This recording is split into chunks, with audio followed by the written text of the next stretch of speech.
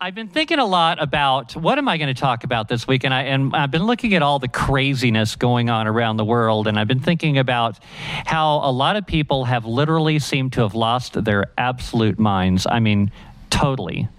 So the theme I'm going to talk about this week is the culture of insanity, and I think there's a lot we can talk about here. So as the threat of the New World Order comes along to us, I wonder, will you, your children, your grandchildren, either be put under the tyrannical boot, or will we witness a newfound type of amazing freedom? I've heard both people out there, people saying out there different things. Oh, well, I think it's only going to get worse. I'm kind of in that camp myself. And then there are other people that think there's going to be some amazing, miraculous turnaround. I hope they're right. I really do. Okay. Jay was signaled to, he believes that. Okay, I hope he's right. No matter which system dominates our future, getting it will be difficult. Hardship is not an omen of some prophetic, far-off future, but it is here right now. The insanity and suffering we are experiencing now is but in its infancy. Our tomorrows will assuredly witness a darkness that will permeate the day as well as the night. The darkness coming is from the abyss that is the human heart. I've been warning all of you for some time now that calamity is upon us, and not because I'm clairvoyant. This insight comes from listening to what people say.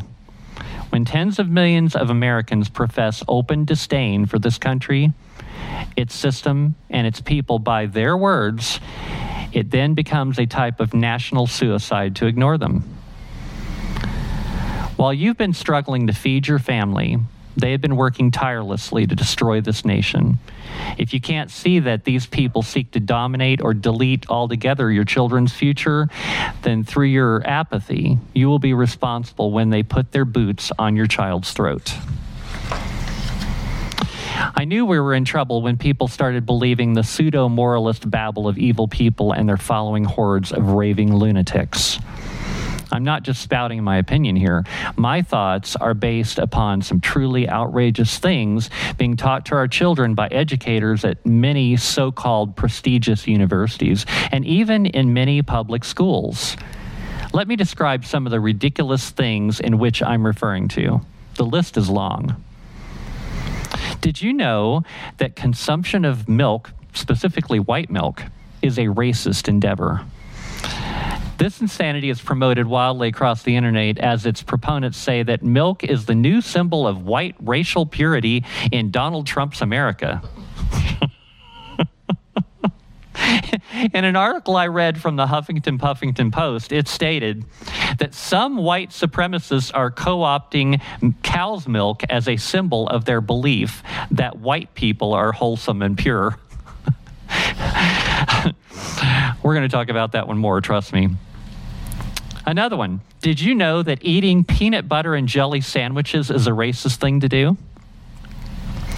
According to recent equity training, there's that word equity. I love that one.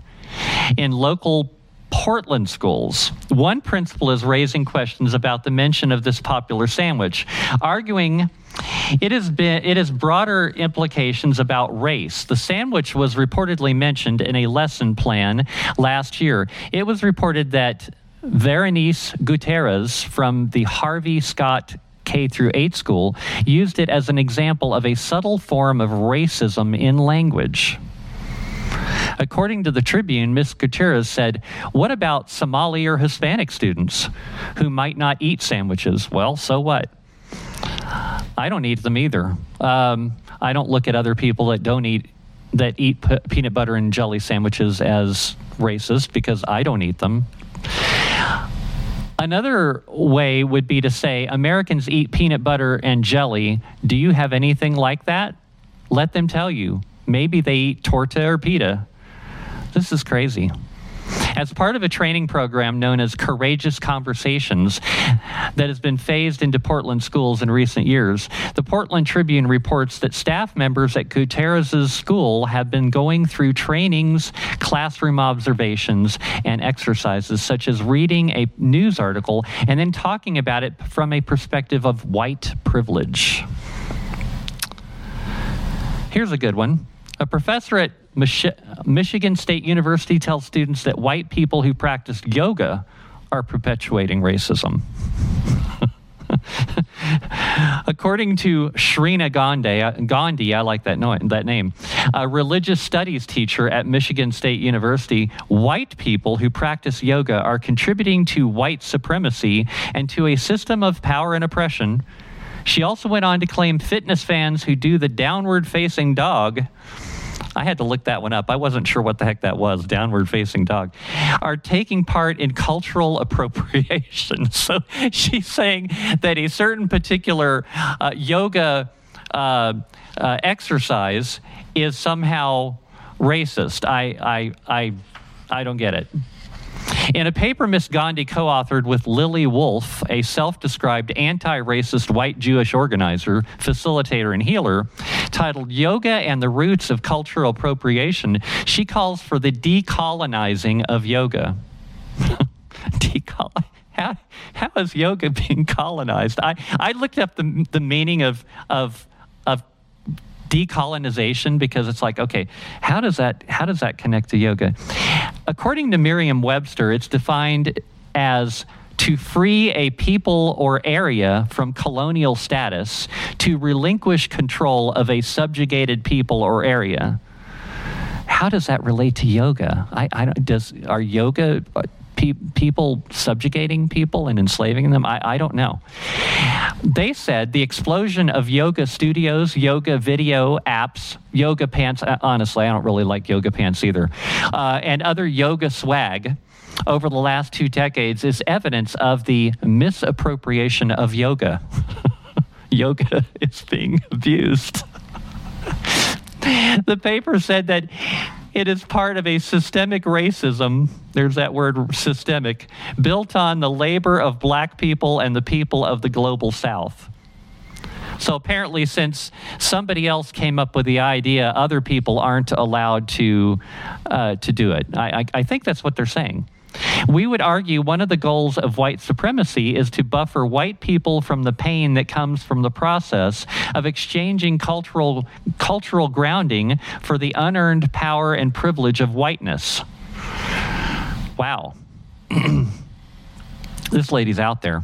They continue by stating, this modern-day trend of cultural appropriation of yoga is a continuation of white supremacy and colonialism, maintaining the pattern of white people consuming the stuff of culture that is convenient and portable. I guess I'm going to have to maybe give up eating Thai food. I don't know. I really like Thai food. I like Mexican food, too.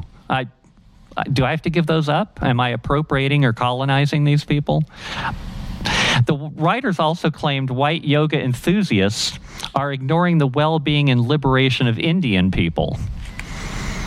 Okay, I totally don't get that one. Here's a good one. 2 professors at San Diego State University claim in a new book titled Just Green Enough that farmers markets in urban areas are weed-like white spaces responsible for oppression.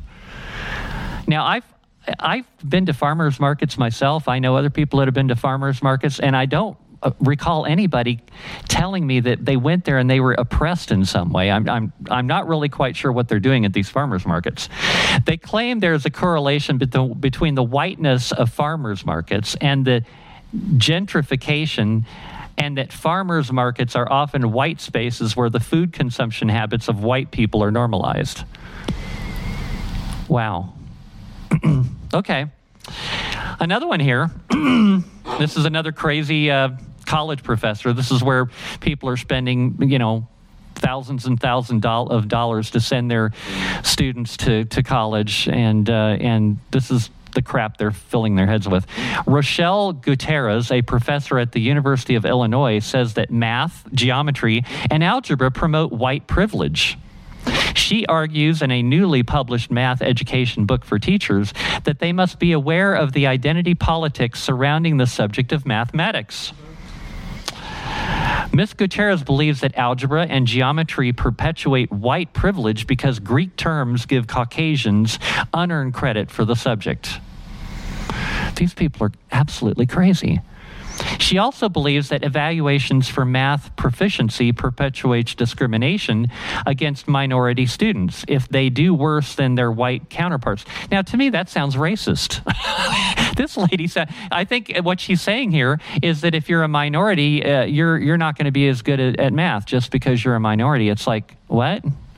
That's like saying black people don't know how to get driver's license or IDs or operate copying machines. I mean, it's in that same line of nonsense. She goes on to state that on many levels, mathematics itself operates as whiteness.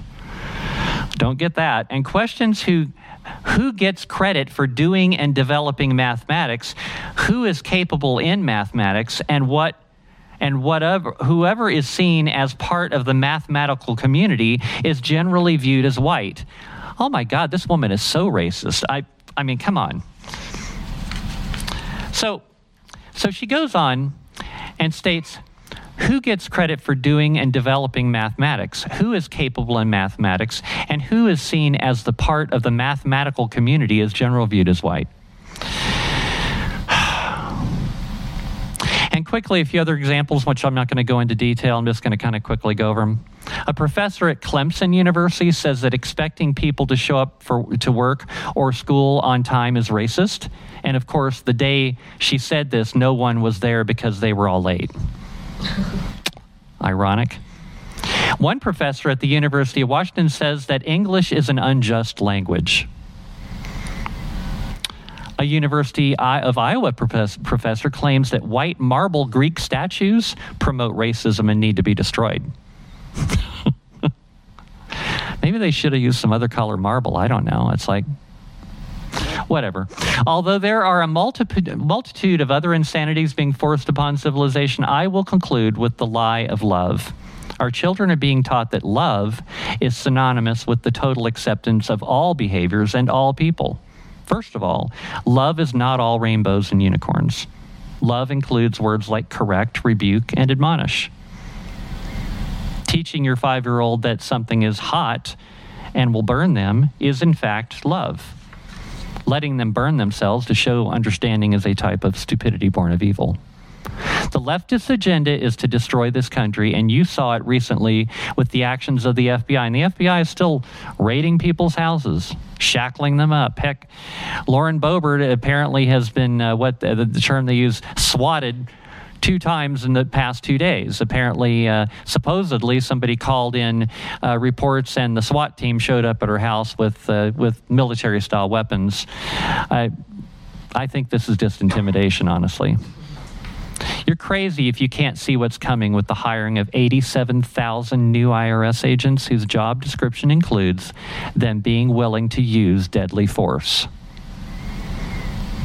These despots are purposely destroying our economy, and this is just increasing your burden and suffering. Remember that when you suffer, so do your children. The left has categorized us people of faith as extremists. Heck, Joe Biden recently referred to us as semi-fascist. I don't think this guy knows what a fascist is. Actually, he's the fascist. He's the one that's issuing decrees without proper due process. Heck, the whole student loan forgiveness thing was done by decree. It never got voted on. It never got approved by the Senate, which is supposed to handle the money. Oh, the House, sorry. I get those two confused sometimes. So the greatest threat to our national security currently is not China, Russia, or any other country, but rather is Americans right here who hate America, its system, and you. In a quote by Vladimir Lenin, he stated, "Give me just one generation of youth, and I'll transform the world." That's exactly what they're doing. They're going after our kids in schools. They're indoctrinating them. They're not educating them. They're not teaching them how to think. They're teaching them what to think. And they're teaching them some pretty ridiculous stuff. We got some pretty crazy lunatics posing as professors in these colleges and teachers in grade schools.